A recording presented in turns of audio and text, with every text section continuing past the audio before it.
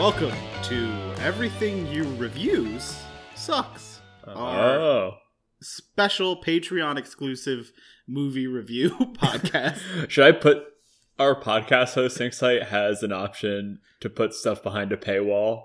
Yes, exactly. Should I put this up? Just like so a people secret can pay episode? for this quality content. We'll make $20, maybe.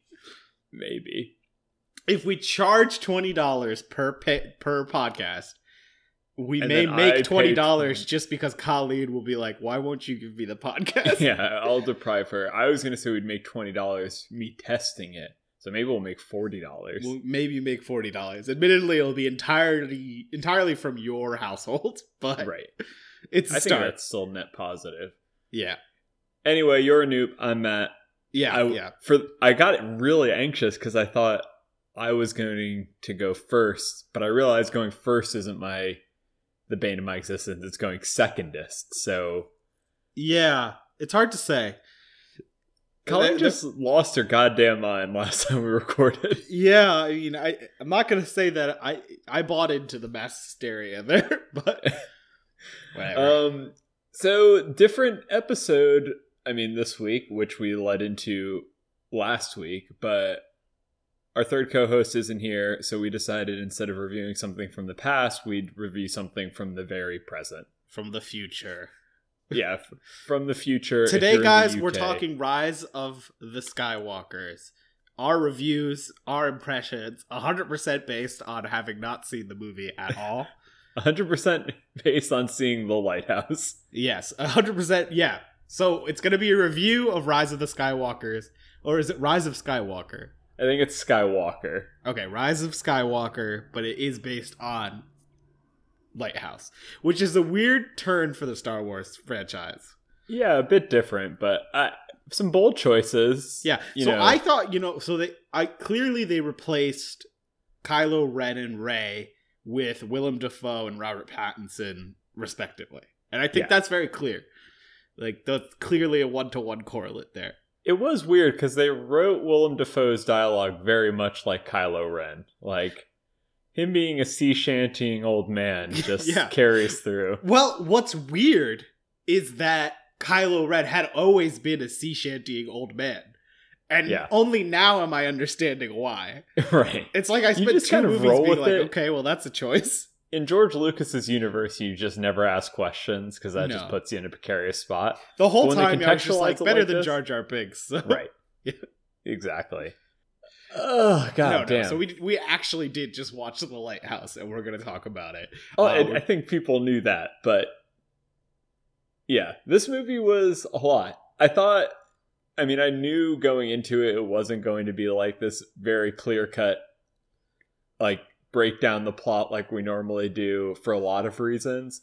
But this is directed by Robert Eggers, who had his breakout film, The Witch, which came out a couple years ago about like witches in New England, very atmospheric, dread.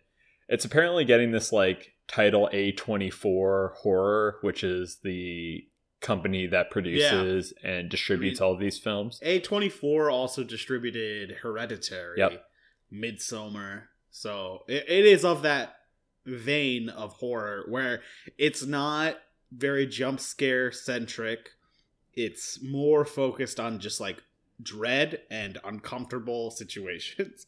Yeah, I think like all of these movies sit around that like things don't have to necessarily be supernatural to be really, really terrible and disturbing. Yeah.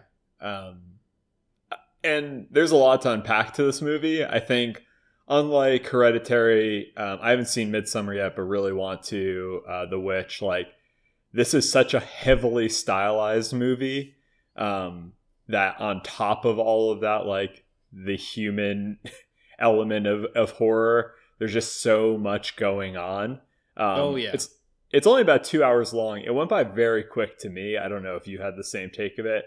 It could have easily been somewhere in the area of 4 days long. Yeah. This movie went on for fucking ever. Really? Yeah. Yeah. I have a feeling we're going to have quite different takes. Yes. I'm pretty mixed on it overall, just to summarize. But not in the way I was kind of expecting. Yeah. But let's talk about a few things before we get into the movie. How it's shot and where it was shot, because I think those are two pretty important touchstones. I don't know what you want to call them for discussing this film. I mean, if you've seen trailers for it, it is not hiding what it's trying to be. It's cut in like 4:3 aspect ratio. I don't even know if it's that wide. It feels like it's one step away from being a vertical phone screen. Yeah, it is square or near vertical. Like, I don't even know if it's wide or horizontally, which is so claustrophobic, especially in a movie theater. Like, yeah, I don't even know if it would have the same impact watching at home, but watching this giant screen only be taken up like a third of the way. Yeah. And it's also shot in insanely like inky black and white. Oh, like, yeah. So it ties into the setting. So getting into that second point, which is that it is set entirely on an island in a lighthouse. Yep. And there's like the set is very, very quickly established, and that there's no big surprises, no big turns. It is just that lighthouse and just that island. And a vast majority of the movie takes place during a massive storm in black and white. So yeah, it's pitch black a lot of the time. Yep. It's a very high fidelity, though, I'll say. Like, for a black and white movie, you can still very clearly kind of see everything.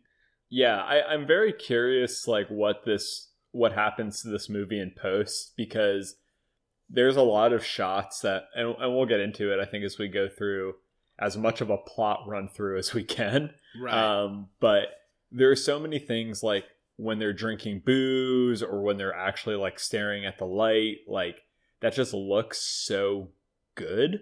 Right. It's not like watching an old black and white movie with like kind of blown out whites and blacks. It's just very contrasty and textured, and how they light Willem Dafoe and Robert Pattinson during like sort of their monologues in various parts is like very much part of the movie. So these people kind of look otherworldly, even though they're just two dudes. Right. Which the movie does a lot to remind you that these are just two people. Yes. I mean, much like this podcast, it was just two dudes. And much like this podcast, there was just a lot of like farting and jerking off during the movie. Well, not to get ahead of us. Are we going to stick to like the technical aspects of this film to start? We can just a little bit, because I have a few more pieces I want to touch on. But sure. Yeah, the movie jumps right into just being like, these people take shits, they like to jerk off, they have work to do. Yeah. And no, before Willem Dafoe says anything, he is pissing in a chamber pot. Yeah. He has not said a word. Actually, a word has not been said, I don't think. I think you're right. He may even fart before dialogue starts. It's possible. Because they spike the screen for a little bit as they watch the boat go away, and then they go upstairs, and Willem Dafoe, as Robert Pattinson is getting settled, is pissing probably 2 feet away from him. Yeah, I mean, they're doing a lot to establish this as, turn of the 20th century, maybe even earlier than that, off the East Coast lighthouse. Yeah. Like, these are immigrants, they're not having any luxury of life. One thing that I thought they were going to do the entire movie, and very glad they didn't, there's a foghorn on this island, which makes sense given the setting. I thought it was going to blare routinely throughout the entire movie, which it does during certain scenes, like if he's working the foghorn's steam engine or if it's insanely tense. But thankfully it is not a constant, like every 10-second, like wah, which I was really worried about.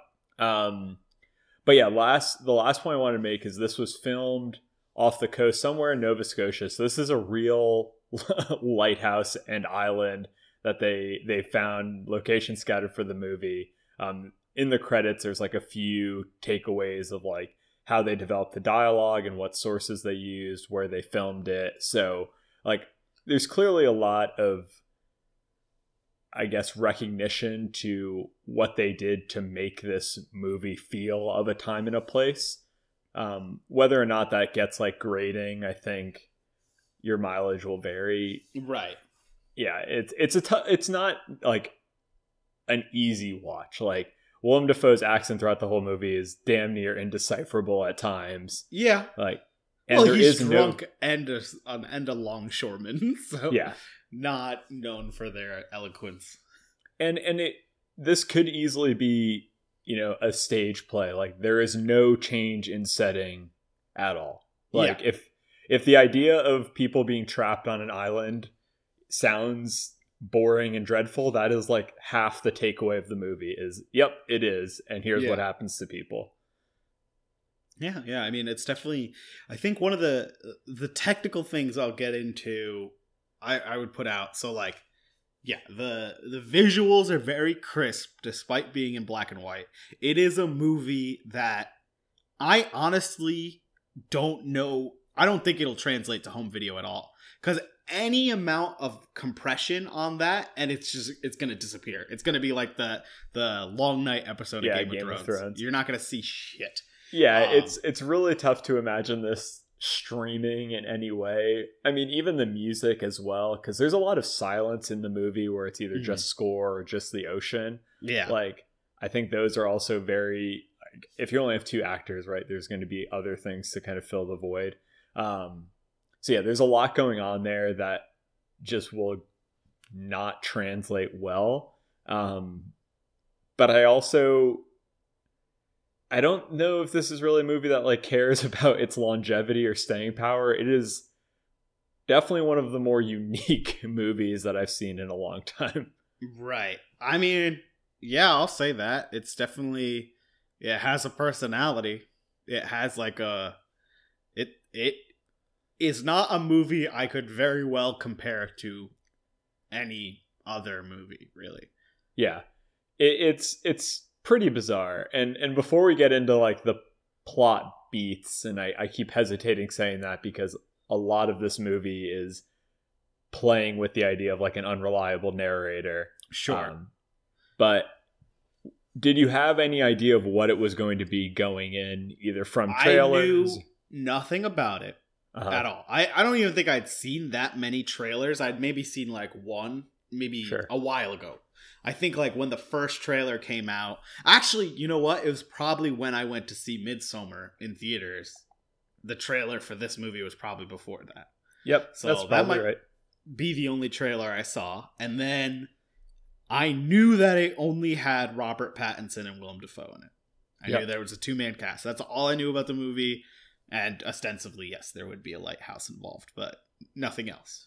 Yeah, that's pretty much all I went into it with. I mean, I saw the trailer before, probably Ad Astra or something, but it's really captivating looking. Like the scenes they use for the trailer, like when they're stuck out in the storm, waiting for the ship, or just the shots of the light, like it is visually quite immersive. So I was sold then. And then I think we can get into this in our like takes of the movie, but it is sold, I think, much harder as a horror movie than it really is. Yes, I think the trailers definitely portray that kind of inaccurately. But I also think that's kind of the beats that A24 is going for. Yep. You've seen Hereditary? Yep. Yeah, you haven't seen Witch? I've seen Witch. At least I think I've seen Witch. I haven't seen Midsommar. Okay, so Witch and Hereditary, I think you can accurately bill as horror movies, right? Yep. Midsommar is towing that line. There are horror elements to it, but for the most part, it is just like, this is weird and eerie. And this movie is like more weird and occasionally eerie. I didn't find there's definitely no jump scares, which is great. That part I'm perfectly fine with. And there is no moment in which I am concerned about what is going to happen Yeah. on screen. It's like there's none of that like traditional horror where it's like, oh shit, what's gonna happen? It's more just like, what is currently happening? It's more of like unnerving Yeah. or just like unsettling than it is like dread or fear. Yeah. Because I mean, the stakes are also super low. Like these people are pretty undesirables in that sense, and they're self-contained.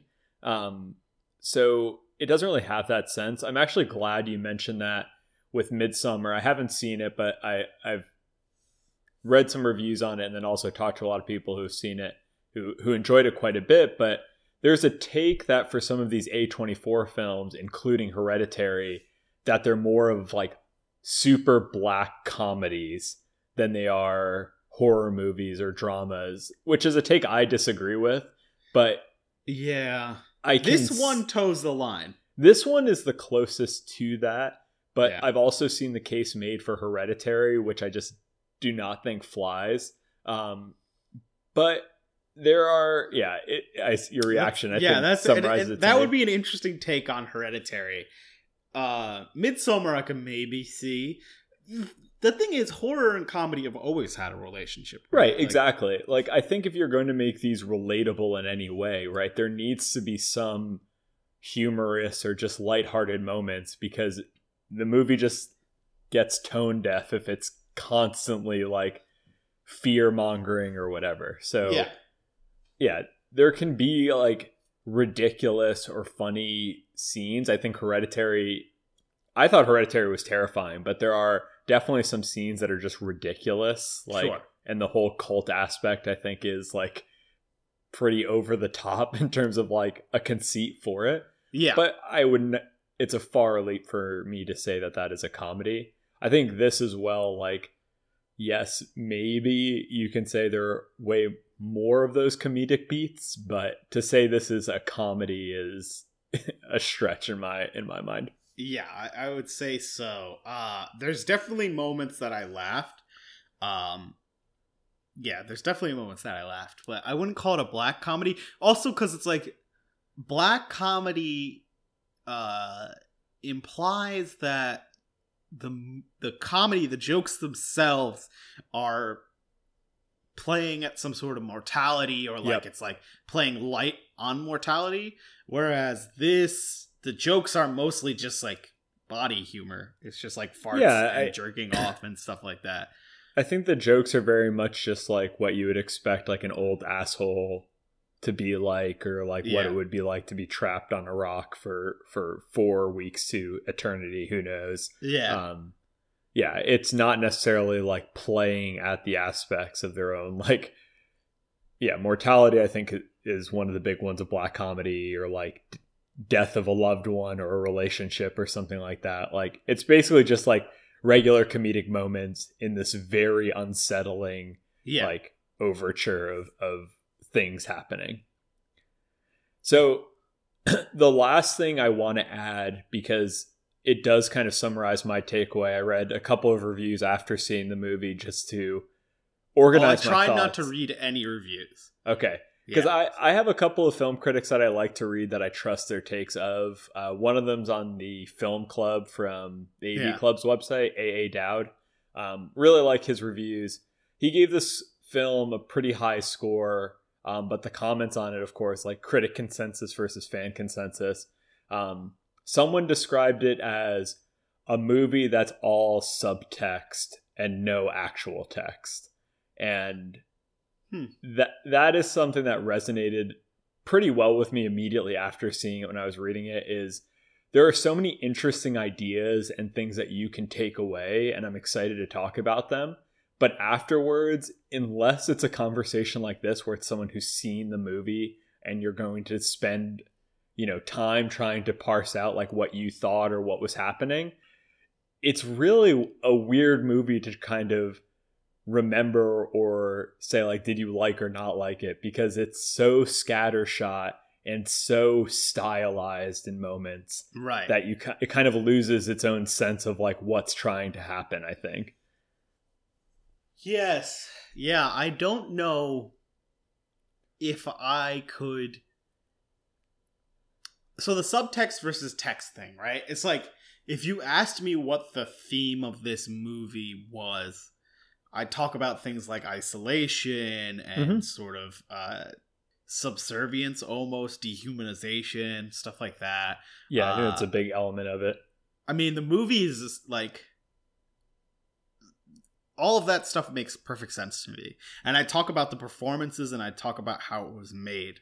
But yeah, I mean, there's a lot to talk about with this movie. I'd agree. Yeah, there's room for conversation. I tried not to listen to or read any reviews of this movie because I think I would be liable to be convinced that I liked it. Yeah. Well, which is not the case. And so the thing that resonated with me reading that is like, it's almost more exciting to talk about and fit your own vision to it. And I'm like hearkening back to high school literature classes where you're like reading this ridiculous passage and your teacher is like, oh yeah, and the color of the blinds, like you could interpret the Close character's reading. arousal. Yeah. Like some bullshit like that.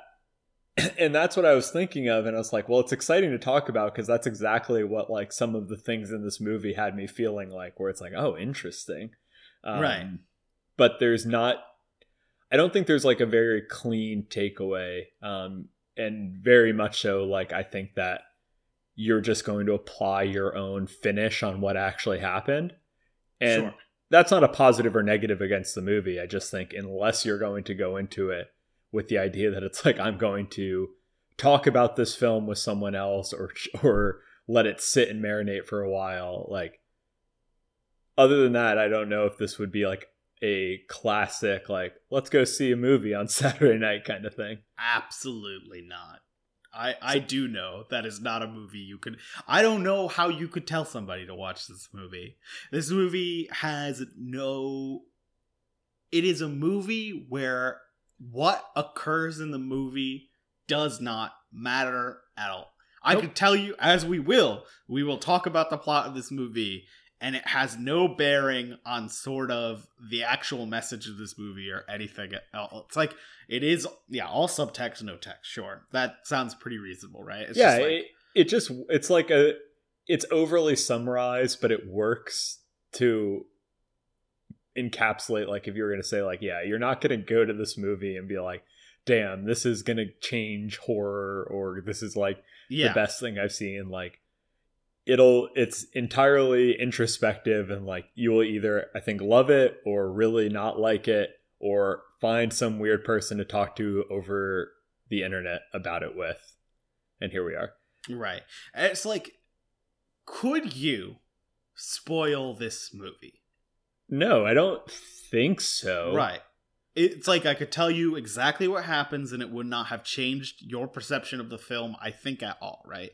Well, I think, and we'll go through the plot now, but how heavily the unreliable narrator trope works in the movie, I think you'll have different just perceptions of what does and doesn't actually happen based on how you read the characters. Mm-hmm. And then also, I think like the major narrative beats really just serve to like bookmark different places in the story, or like open and close chapters, and don't really do much in terms of like a plot.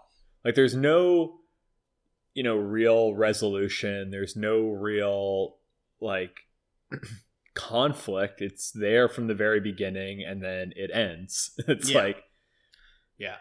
So before we get into sort of the plot synopsis, do we want to just give like a thumbs up, thumbs down, and then we'll say spoilers from, quote unquote, spoilers from then on? Yeah, I actually think we haven't said any like tangible spoilers. No. And as we just said, you cannot spoil this movie. Yeah. But on the very off chance that somebody is sensitive about those things. Yeah. Okay, so I will give this a thumbs middle, I think. Like, if I'm going to have three positions. Because I think the performances are awesome in it. I think both Willem Dafoe and Robert Pattinson are like really good. The cinematography is insanely cool.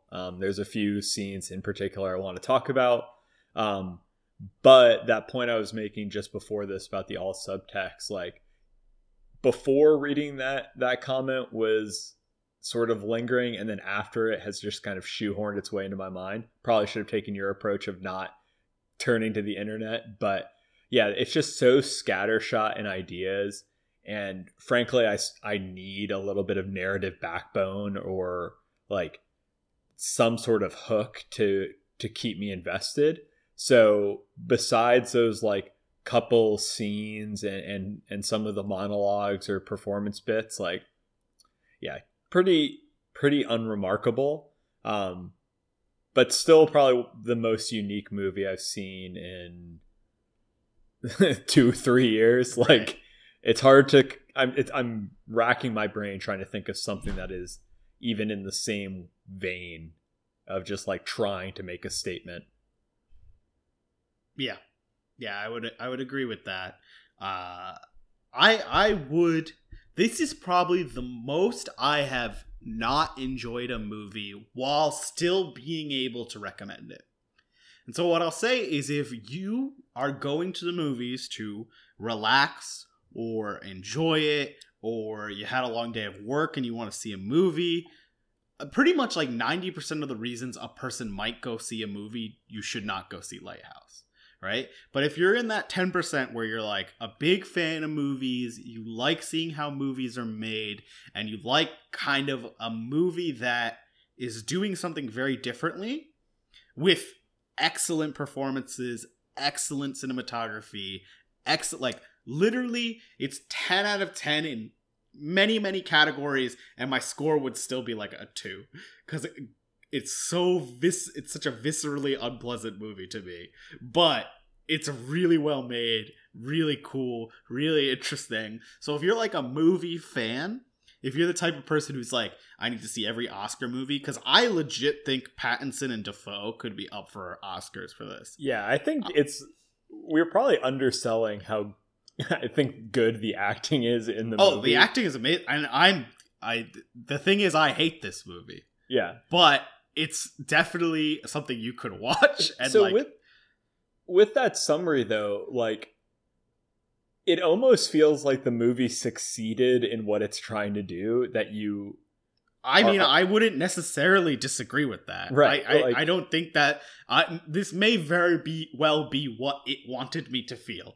In which case, fuck David Eggers. I guess David. I think it's Robert Eggers. Right. Whatever. Fuck the guy. I don't care. Like losing track of time, visceral disgust, physical revulsion. There's a lot about this movie that I do not enjoy, and insofar as a movie being capable of making me feel a thing, that's a pretty marked thing. And it's not just like, this is so poorly made that I don't enjoy it. It is an excellently made movie that I don't enjoy. Yeah. So I will never watch it again. Not even if somebody wants to watch it with me. I mean, fine, I could be pushed, but I almost certainly will never watch Lighthouse again. And the thing is, if you're going to see this movie, you should go see it in theaters. Yeah, I totally agree. I don't think repeat viewings is going to pull out much more either. I think this is just like, it's all laid there, and in its kind of visual appeal and its performances, you're not going to be like picking out clues of where the plot was going to go, because man, oh man, is it just like scattershot in a totally disorienting way. Mm-hmm. And I think to satisfying effect. Maybe you disagree, but I think now we can get into the plot. Yeah. So we'll call it there. Matt is a middle thumbs up. I am a situation, or you're you're thumb sideways. I would say I'm probably 90% thumbs down, and then like a hard thumbs up for a very specific audience. Fair enough. Yeah. So the movie starts out with obviously our lighthouse and the previous crew leaving, and Robert Pattinson and Willem Dafoe arriving. You get those sort of like establishing shots of where they're going to be working. No one's really talking. There's just a lot of like brooding faces in this, and I think works well in the black and white because like all of their features kind of look like angular and sort of fake, because there's just that inhuman element of something not being in natural color. And before too long, we find out that Robert Pattinson, whose name is Ephraim, or at least we think it's Ephraim, is going through what duties he's going to be doing with Willem Dafoe. They're supposed to be switching off on a few different things, but Tom, Willem Dafoe's character, says he's going to be the one who works the light every night, and Ephraim will take care of all of the other duties. Yes. So essentially, and Tom is his sort of direct supervisor. Yep. And so he is responsible for Ephraim's ultimate like pay and his review and everything. So he's like pretty much entirely in charge of Ephraim's life, and almost immediately sets about making it markedly worse. Yeah, he's basically a slave driver during the day, and then an asshole at night who's trying to get him to drink. He's like constantly telling him to lighten up at night and constantly telling him to work harder during the day. Right. And basically saying, like, during the day, you're not worth shit. Like, I'm going to dock your pay. Hurling, like, all these, like old sea captain type insults at this guy. Right. Belittling him. And then at night being like, oh, don't worry, I'm the one in charge. Like, you can drink on the job. You can, cut a little slack. Like, don't worry about it. It'll be fine. Right. And he's also gaslighting him a little here and there. Yeah. He'll be like, you didn't do this. And Ephraim will be like, I definitely did that. And he'll be like, no, you didn't do it. Go do it again. Yeah, it starts to plant the seed very early on of who is actually telling the truth in this arc, because the movie doesn't really stick to one point of view, but it's very much Ephraim's movie, I think, Robert Pattinson. Sure. There are scenes that are just Willem Dafoe, like, weirdly naked in the lighthouse, which I guess we'll get to a bit. But strange. But even then, it's like, it's still meant to be Ephraim's point of view, because you get the sense that it's like him seeing Willem Dafoe out of the corner of his eyes, like, wait, is that guy naked? And then he won't be, like, in the next scene. Yeah. So besides from the few off scenes, like, it is very much his movie. So when there's like all of this conflict between who's telling the truth and who's not, and no payoff, it's not like the movie cuts to a mop bucket. He's like, hey, yeah, I did it. It's like, you don't know who's telling the truth, and they continue that sort of conceit throughout the film. Right. Yeah, so early on when he's working, eventually he is out working the foghorn one night and then stumbles down to the seashore and sees just tons of logs floating in the ocean. Yeah. And it's almost fake looking. It almost looks like a 1920s kind of movie, like an early black and white cinema kind of effect. Yeah. All these kind of like cartoonishly round logs that are sitting there part ways, and we see just a body floating in the water, Ephraim being pulled out to sea and then pulled underwater, and then there being just a mermaid there. Yeah. And this is maybe in the first 10 minutes, 15 minutes of the film. Well, so the first inkling of the mermaid is almost immediately after he gets there. He pulls a mermaid statue out of his bag, out of his mattress. Yeah.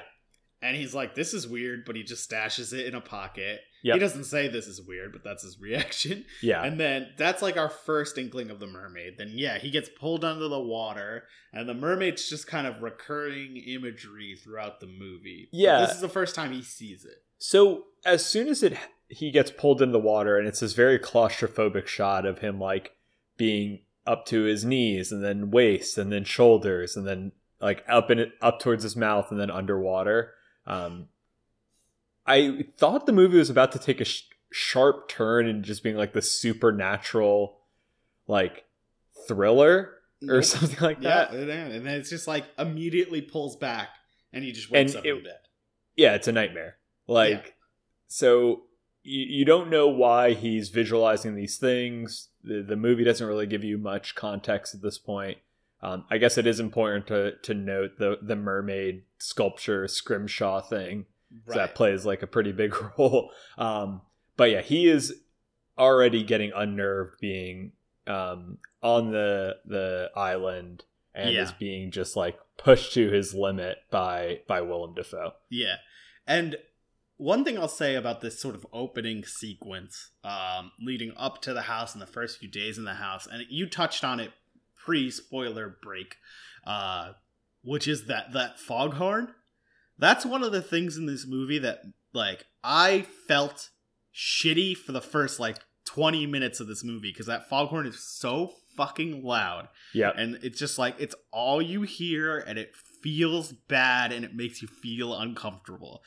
And that's one of those things where it's like, how could I tell somebody to watch this movie? It's going to make you feel bad. Yeah, it is, like, actually non-enjoyable. It is grating to be there, and like the moments it's there when it's like it should be relaxing or quiet at sea, it's just this like, it's not part of the score, it's not part of like in the distance, it is loud, it is abrupt, like it is what it would be if you were on this island. I mean, and to your point, is that what he was going for? I don't doubt that. However, if the filmmaker came out and punched me in the face and he said, no, this is part of the movie, I'd still be like, what the fuck? Right. It's a wide release movie, right? Like, yeah, you know, it's not some art house flick. Like, so you have to kind of put it in that popcorn lens. Because if you're going to pay $10 to go see a movie and you're just like, well, I felt shitty for 2 hours. It's like, could you imagine, they wouldn't do this because it wouldn't make sense with the letterboxing, but if they had done this movie in IMAX, that sound might kill people. Like, it's loud. It was loud as fuck just in my like tiny theater, because it's not like this movie is selling out like huge auditoriums, but yeah, it was unsettling. And I think later as the storm builds, the ocean and the storminess also gets really uncomfortable. The foghorn is probably the worst of it. Yeah. And that's very early on in the movie. As it goes on, it fades into the background a little bit. But it does effectively set the stage of where you should be if your sanity is supposed to mirror Ephraim's sanity. I could see, actually, I mean, that's a very good way of looking at the movie. If the whole point, if you're trying to make the viewer feel like they are going equally insane, that works perfect. Actually, I'm coming up with this idea right now. It is the perfect movie for doing that. It does that very step by step. It's like this nightmare is the first step into insanity, which is exactly what the viewer's feeling, which is like, okay, what the fuck just happened? Oh, we're not going to acknowledge it in the same way that you wouldn't acknowledge a dream. You know, that was really weird. You just kind of move on from it. Yeah. And again, it kind of gets back to my point. It's like, this movie is satisfying if you have someone to bounce ideas off of, because there's a lot you can take away from it and go like, oh, well, maybe he meant this. Yeah. But on its own, it's tough. Just to keep moving along, I think we get into some of the beats now where you kind of get this like homosexuality crossed with machismo that happens several times within the movie. Right. It's like two guys stranded on the rock who have no outlet at all, and there's like a scene with Robert Pattinson like catching Willem Dafoe through his long johns, or like when they're fighting and this close to starting to kiss, and then they back off and start. The almost kiss is pretty late, I think, in the movie. Oh, you're right. That's when they've started drinking very heavily. But the movie does, I think, a lot to say like there's not too much separating these two men, so it's not too much of a leap. But it's 1900 something, and there's no way that's going to happen. Right. Yeah. So instead, they jerk off a lot. A lot. How do we describe this movie? Because I'm already sensing that we're falling apart, and I don't really know how to get on track with this movie. Well, there's not much of a track, right? Like, we can talk about the chores he does, like But it's like it's so unimportant. But then something happens and you're like, oh, well, he's been doing this whole movie and now it's insignificant. Right. Like, the chores, I think you put it, are like almost to break him. Like, he shovels coal, he uses a shitty wheelbarrow, he carries kerosene all the way up the lighthouse, like this massive tankard of it, before Willem Dafoe's like, hey, next time just use the small can. The small can which he had up with him. Right. So he couldn't have known about it. Yep. And then he has to carry the original can all the way back down.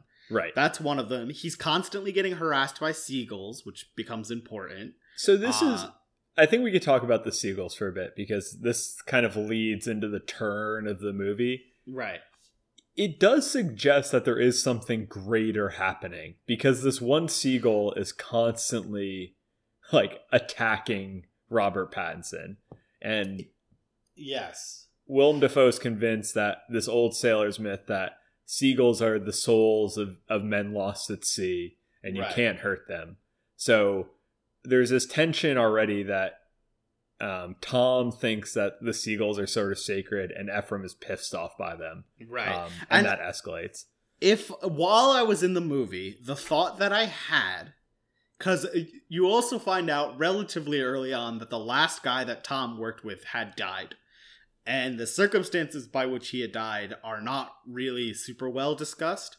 Nope. And so my initial thought was that seagull was the ghost of the guy who had died there previously. Well, I'm pretty sure the seagull has one eye. Yeah, sure. And the guy had one eye who died. Yeah. So that was heavily implied, but yeah. I don't think the movie is actually trying to say that. Like, that's what's weird. It's like, I don't think the movie is supernatural in any way. It's just like, hey, maybe you think it is. Yeah. Again, it's like, what do you think it is kind of like approach. Like, wouldn't it be neat? Anyways, moving on. Right. So he's losing his mind. Like, he thinks the seagulls are out to get him. He's doing these chores to monotony as Willem Dafoe scribbles notes and sits naked in the lighthouse. And that's the other thing that's driving him insane. So there's three. So the seagulls haranguing him. He's having mysterious visions of a mermaid. Willem Dafoe works him to the bone and won't let him up to the last floor of the lighthouse to actually see the light. Which, like, if you worked a lighthouse, goddamn, that would be such a gigantic tease. Yep. It's a big old light. Yeah, we talked about seagull chores. Oh, and then the book. The book is the other big thing. Is that Willem Dafoe is constantly taking notes on his performance, and it's locked in a cupboard. And I think this was another thing that resonated with me, the idea that, like, you're stuck on this island already, and now there's just specific places that are off limits to you on this very finite island, right? Yep. So the top of the lighthouse and the cupboard both kind of occupy a similar place, which is just like, oh, well, what's going on here? I guess you'll never know. Yeah. And it's basically implied within these 3 weeks or 4 weeks, he completely snaps, because as he's doing his chores one day, he sees a woman washed up on shore, tangled in seaweed, and goes to rescue her. And it turns out to be the mermaid again, and lets out this like horrible wail, which again, like, amazing sound design, like so viscerally unsettling. Uncomfortable. Right. He runs inside and does not confess what's happened. And then things, I think, take like the turn, right? Because he wakes up the next day, the water's bloody, the dead seagull's in the cistern, and the seagull's there to mock him. And in a very brutal scene, kills this bird. Oh god, it's essentially what Hulk does to Loki at the end of the first Avengers movie. Right. Which he just grabs the seagull by the leg and just smashes him against the cistern. Yeah, if Loki exploded. Oh, yeah. If Loki was a regular person. A bloody mess. Yeah. Yeah, so he's now angered the gods. We get this long establishing shot that the winds have changed. And this is supposed to be the day before they leave. And now a storm's blowing in. Right. So then the day before they leave, Ephraim kind of finally breaks the ice and drinks, because he's like, okay, we're finally leaving. Like, you could take the day off. So Tom finally convinces Ephraim to have the drink, and they like have a good time. And then the next day, it's like pouring rain, and they're out there waiting with all their shit packed, and the boat never shows up. Yep. Right. And so this is where like things really, really start to deteriorate. Yeah, the movie essentially just goes off the fucking rails at this point. Right. So up until this time, you're kind of locked into the idea that they're in their month-long stint. Mm-hmm. There's no reason to believe that it hasn't been that month, and that the day they go out is not the day it's supposed to arrive. From here, the timeline basically doesn't exist. Like, you get conflicting points of view of how long it's been, and there's no real day or night anymore with the storm. It's just always shitty, and they're like either drunk or so hungover from being drunk that right. It's hard to tell like what's happening. Yeah. So things get significantly more disoriented, and it's literally like 2 scenes later where the gaslighting starts to take another level. And it was important to point out early because it was like very subtle early on. But then at one point in time, he's like, no, we've been like this for a week. Like, Ephraim's like, oh, well, I mean, it's only been 1 extra day. And Tom's like, no, it's been a week. Yeah.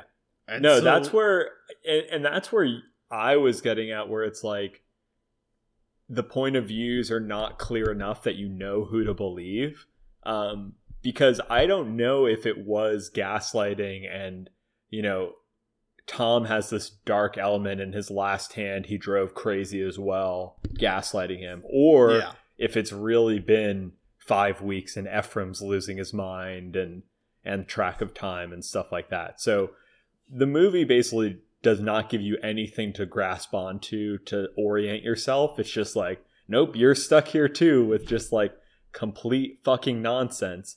And the scenes, I think, from here on out are just chaotic. Like, the few common themes for the second half of the movie, right? Yeah. Is the house is deteriorating. Very fast, or very quickly. Seemingly fast. We don't know how much time is actually passing. Ephraim is revealing sort of his mysterious past, and Tom is kind of like continuously changing the story of what is going on. Yeah.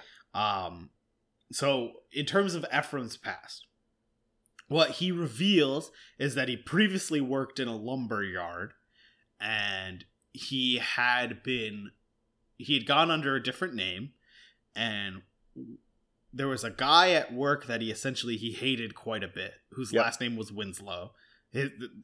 The Robert Pattinson's assumed name was Ephraim Winslow.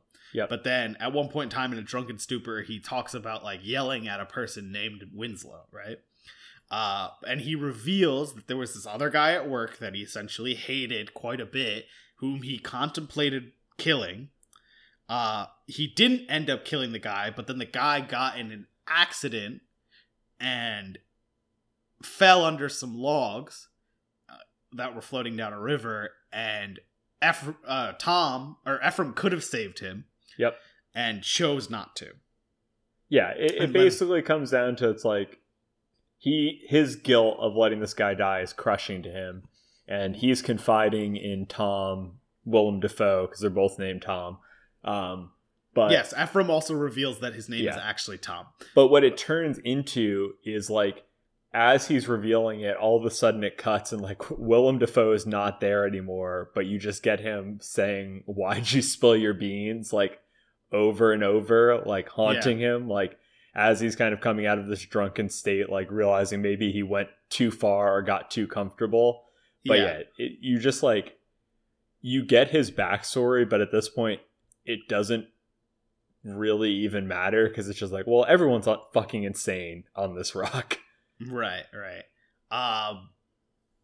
We also have what I think might be the truest, like most comedy-esque scene in this movie, but is also probably one of the best scenes in this movie, where Robert Pattinson's drunk off his ass, and he says he wish he had a rare steak, and he's like, so I could fuck it. I would fuck that steak right now. And he's just being super lewd and like super drunk. And then Willem Dafoe's like, but you like my cooking, right? Yep. And it's just such like it's played so big, but it's so banal. And it's like clearly they're trying to emulate the fact that they're like a couple at this point in time. And Robert Pattinson refuses to say that he likes Willem Dafoe's cooking. And then Willem Dafoe curses him. And like not just curses at him, but like wishes that Neptune will rise from the sea and destroy him. And it's like, I don't know exactly the length of this monologue, but it felt like it was like 5 minutes of Willem Dafoe being like... It's long, and he's lit where it's like just his eyes like sunken in his skull. Yeah. Like, Willem Dafoe looks ill. This entire... He looks so gaunt. Yeah. Ugh. It's like terrifying. And then they're just drunk. He like laughs it off. And then Robert Pattinson's like, I like your cooking. Yeah. And that's the end of it. I think, let me go out on a limb. When they nominate Willem Dafoe for Best Supporting Actor, probably. It deserves Best Actor, but I feel like it's going to be Supporting Actor. When they nominate him for that, that's going to be the clip they play. Yeah, it's like fucking crazy. And again, also the point in the movie where I'm like, okay, now it takes the supernatural turn, and it turns out he's Neptune. And... like, nope. It's just totally letting you just project what you think is going to happen and then subverts it. Like, nope, they're just two drunk assholes. Yeah. So, they're getting more and more aggressive to each other. And then, like, Tom, who was initially so nice to Ephraim, trying to, like, bait him out, at night, let me say Night Tom, I guess. Yeah. Day Tom is always kind of an asshole. But Night Tom, who's been trying to bait him out, now kind of flips. And it's like, why'd you spill your beans? It's like, oh, now he doesn't really like him anymore because now he knows his big secret. Yeah. Throughout this time, the mermaid keeps showing up, and eventually Ephraim fucks the mermaid on the beach. So I wasn't sure if this was a flashback to when he first encountered it, what he envisioned actually happened, or if the mermaid's returning or what's happening, but... he goes through this like insane vision sequence when he's like drunk and in the storm and jerking off, like, you know, perfect storm, of like the mermaid's vagina, which you get a nice shot of, him fucking the very mermaid. Weird vagina. This like incredible shot that I wish I could post a still of it, of him like running from a naked Willem Dafoe. And then Willem Dafoe's face turning into the light from the lighthouse and like beaming down on him. Like, there's just so many weird, like fast cut imagery. Yeah. And then he just breaks the sculpture because he's like, well, I'm losing my mind. Right. He also pulls up the lobster cage at one point in time and finds the severed head of what looks to be the guy who was there last time. Right. So that all culminates, actually both of those plot lines culminate in him accusing Tom of trying to drive him insane. And this is, the other big thing is the house floods, and he finds the book, and it's full of Tom just shitting on Ephraim. And essentially saying, like, we shouldn't pay this guy. And Ephraim's whole big thing is, like, he's running away from his past, and he just wants to have, like, an honest day's living. And he feels like this Tom guy is, like, ruining his life. And so he goes on this tirade where he's like, you know, I broke your fucking mermaid statue. I know what you were trying to do. And I found the head of the guy who used to live here. Like, I know what you were doing. Yep. Like, you can't fool me. And it's, like, it's Robert Pattinson's kind of star angry monologue. Yeah, it works really well. I think, speaking to how well this movie disorients us, we skipped a few beats of they have to dig up rations, which turn out to be just alcohol. No, there's beans under there. Oh yeah, I guess there's the canned beans, which plays into the "why'd you spill your beans" thing. He finds a knife. Why'd you spill your beans? It's like, there's so many weird like turns of phrases like that disarm how serious it is. Like, he is just like an old sea captain. But he does find a knife, and there's a few scenes where he's contemplating just killing Tom in his sleep. He tries to break into the light. He tries to steal the book. There's a lot. Yeah, that never really comes to fruition until Willem Dafoe disarms him in this sort of monologue that you're talking about. It's even before that he disarms him. And they start drinking kerosene, which is when things go off the rails. They go very insane. Yeah, the house floods. They find the book. We get to the point we're at. Before the house floods, Robert Pattinson tries to steal the boat and escape.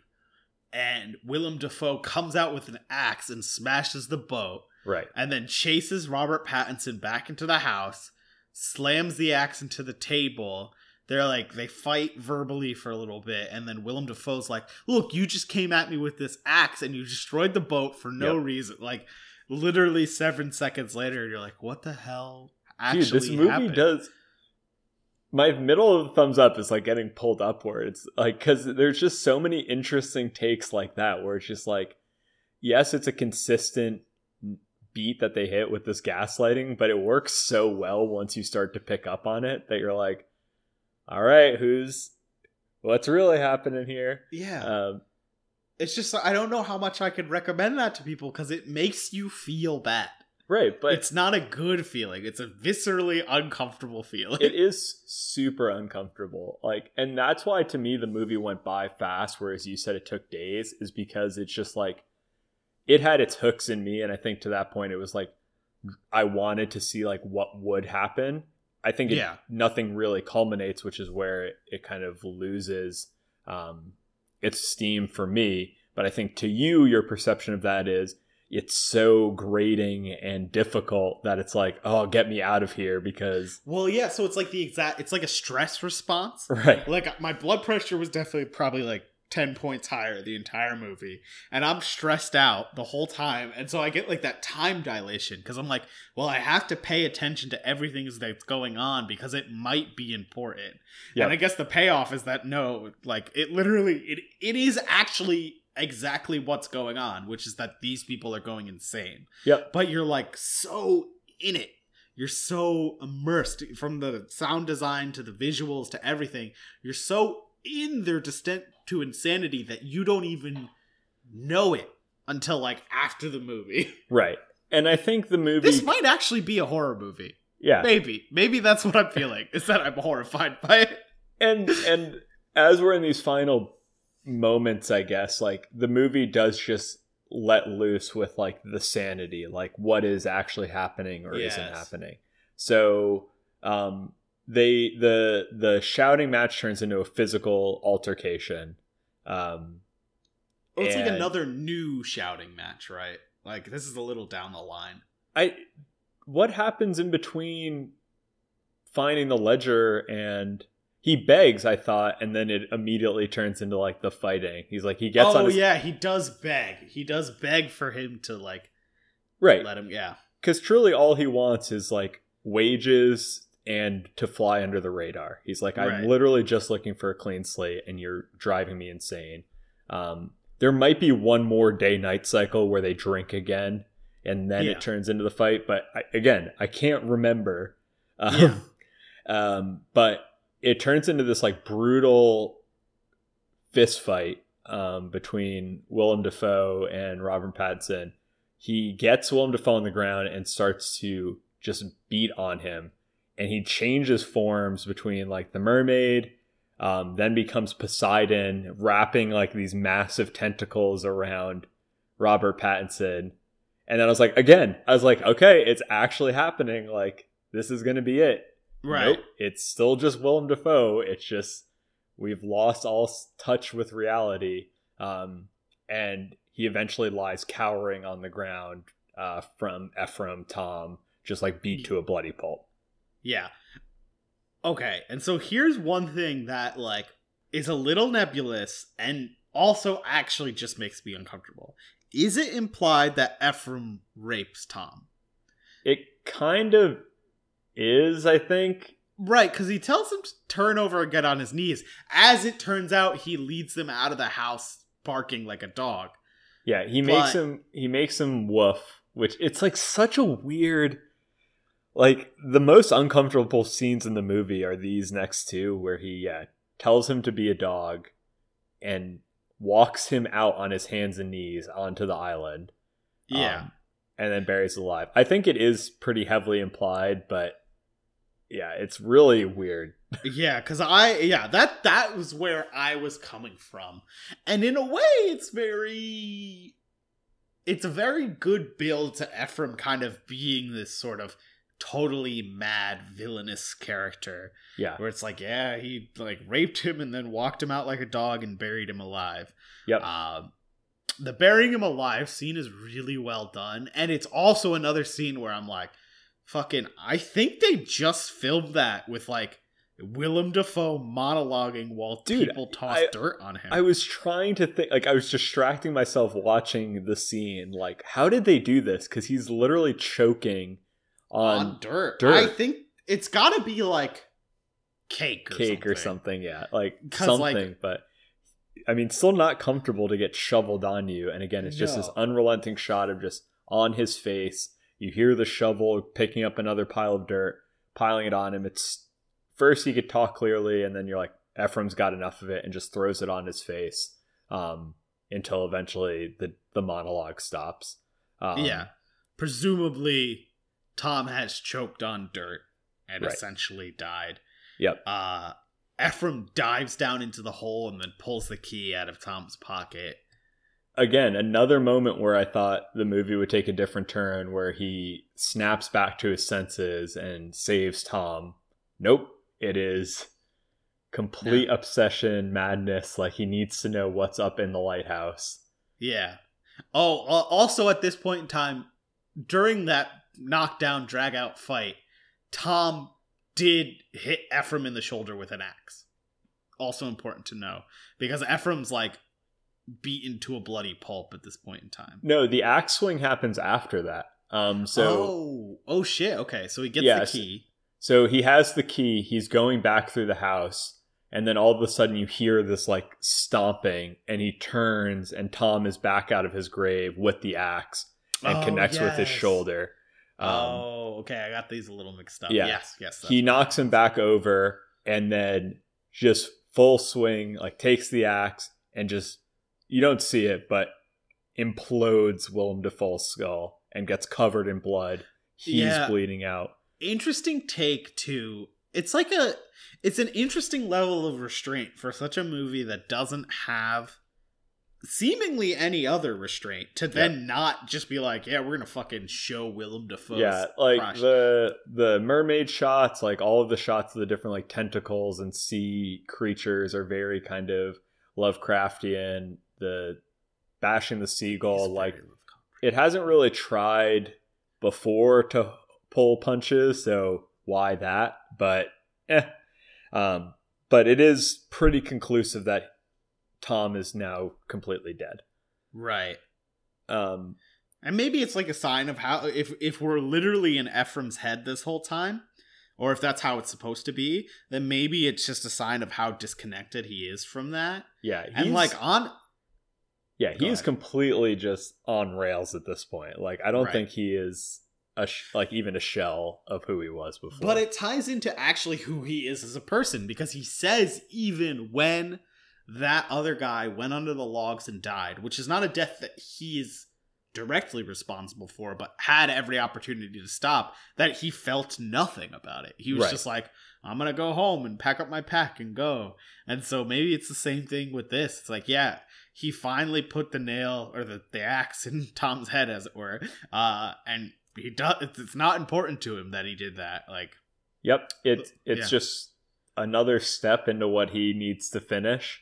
Yeah. So he is mangled now with the shoulder cut, just covered in blood. Like, again, the black and white works so well for how this looks, because it's like this tarry black on his face, and like dripping off his arm and stuff.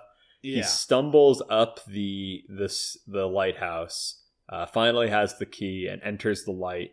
It revolves a couple of times, and then the lens of the light opens. Yeah. And I'm curious your take on like what happens here. So is this not the scene in which we see a naked Willem Dafoe staring down at him and holding, like, that's what he sees in the light, or am I wrong? Because that's what I thought that actually happened. Does he see anything in the light? I thought it was just... Maybe not. I can't remember. Yeah. Because so the light opens and you get this, like, again, fucking wild shot of Robert Pattinson's face just lit up, and it looks like it's like dissolving the blood off of him. And he starts like screaming or moaning or something. But he's screaming at the top of his lungs, but it's super like it's washed out. Yeah, it's noise. Distorted. It is completely just like distorted all hell. Like, it doesn't sound human at all. It doesn't sound like like, I don't know what it's supposed to sound like. It's fucking creepy. Yeah, it really statics out the mic too. I don't know if it was just the theater sound system not being able to handle it, but it like starts to get like a little fuzzy at the edges. Yeah. I don't recall him seeing anything, but again, you know, no, movie... yeah, I think I'm conflating two scenes. Right. But yeah. He does scream. I do remember the screaming at the top of his lungs thing. The screaming overwhelms him, and he falls out of the lighthouse, breaks both his legs, it sounds like, and just tumbles down all of the stairs. The movie cuts to black. Again, thought it was going to end here. Nope, we get an insanely graphic scene of him with his eye pecked out and his entrails being eaten by seagulls, just out on the rock. Yeah. And that's it. And that's it. I think you're misremembering the scene. Were you talking about the one where he sneaks up to try and see at the top of the light and sees Willem Dafoe jerking a tentacle off? Monster? Yeah, fucking a tentacle probably monster. Just jerking off, yeah. You're right. Yeah. I do remember that. That was a different scene, but yes. Okay. This movie is very disorienting. But yes, he gets picked apart by seagulls, and then that is officially the end of the movie. Right. With, again, I think like a lot of challenging works, like no satisfying, this is what did or didn't happen. This is, you know, the hero getting away or the villain getting away with it. It's just like kind of unsatisfying, or make your own interpretation of it. He might not even be dead. He might not have seen anything. Like, who knows? But this is it. Yeah. I think it's pretty unambiguous that they both are actually dead.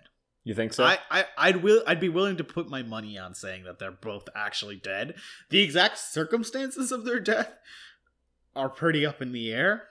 And when they occurred, I'm not entirely certain about. Because he would have had to crawl out of the lighthouse to like the seaside and... Yeah. I mean, it doesn't matter, right? Like, yeah. Again, this is where it's not like a traditional movie in any way where it's like this narrative arc is the driving force and then there are different sort of artistic touches to tell it.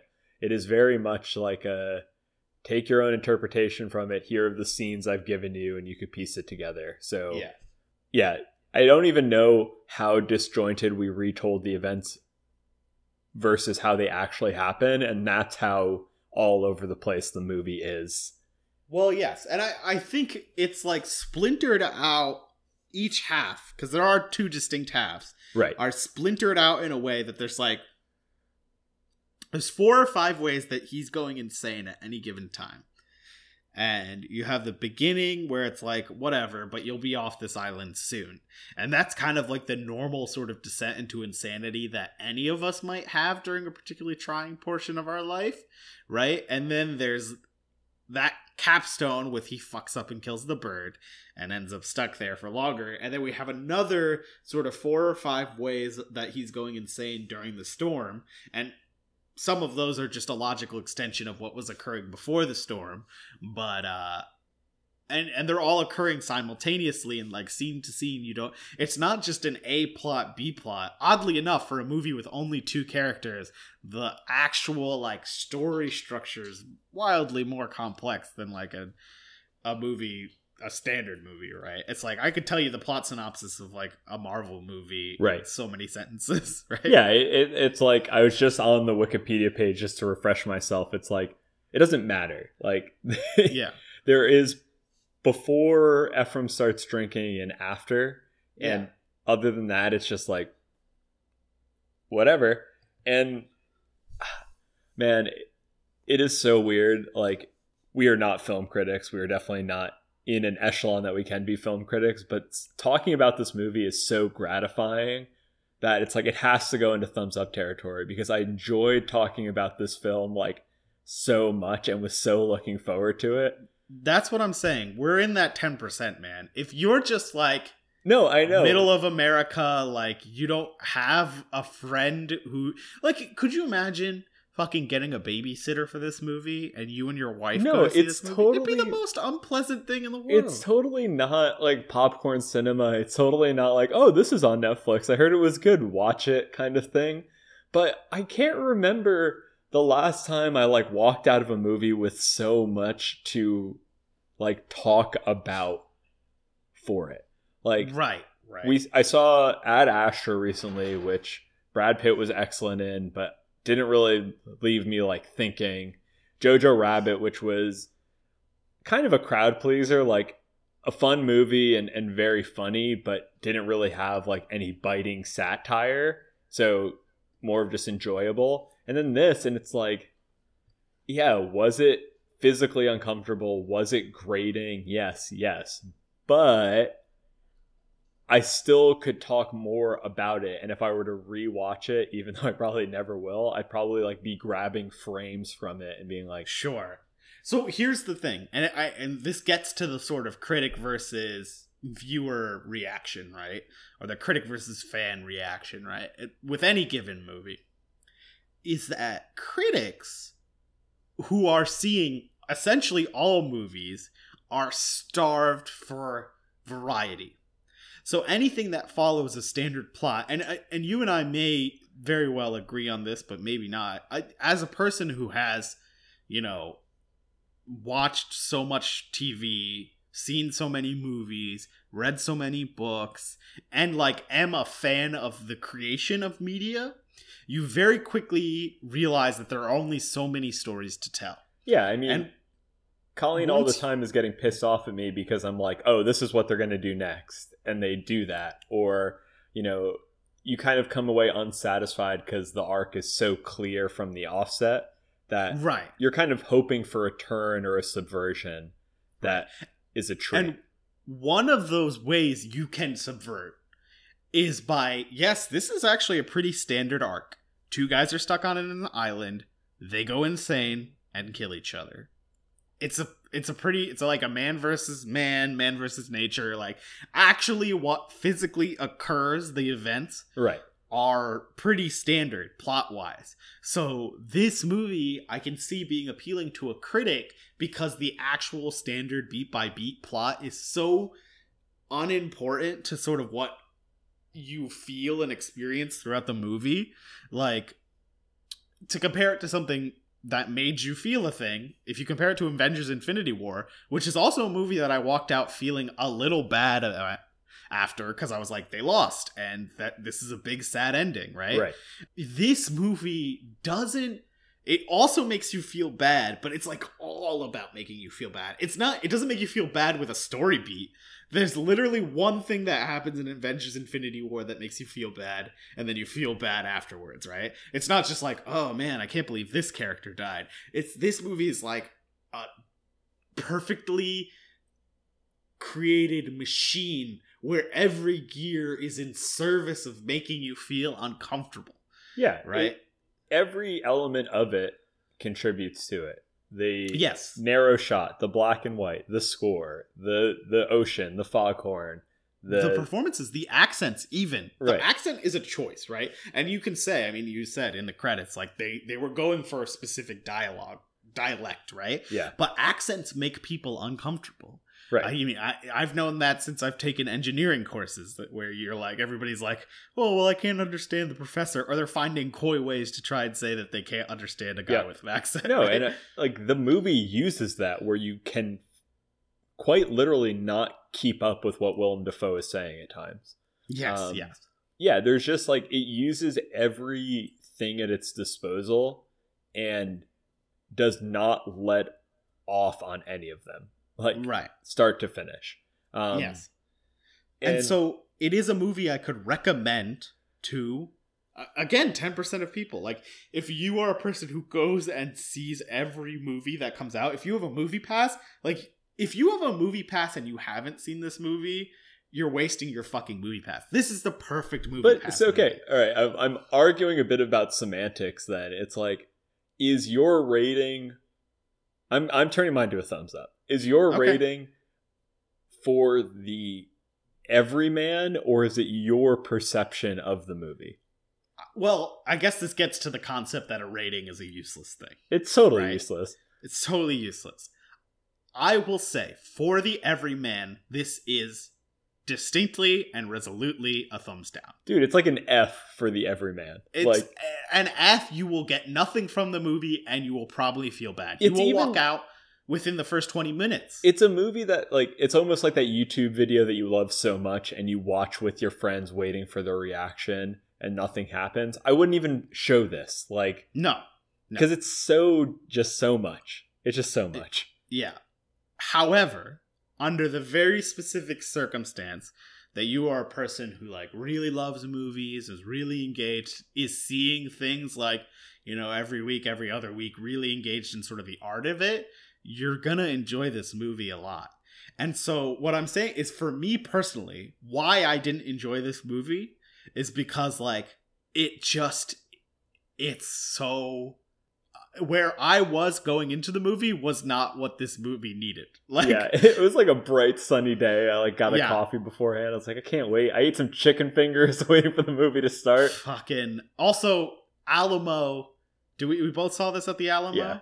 Terrible choice. Yeah. Should have seen it at a regular movie theater. I know. I was thinking that the whole time. Like, when people are like crunching on like food nachos during this movie, and I'm like watching Robert Pattinson crank it so rightly, and I'm like fucking eating a vegan cauliflower dipped in those are good cheese. They're good. Yeah, honestly, they need more sauce. Yeah, every buffaloed thing needs more sauce, in my opinion. We might have come full circle. This is a good horror movie because it is. Yeah, I guess it's good. I feel bad about it, but I guess it is good.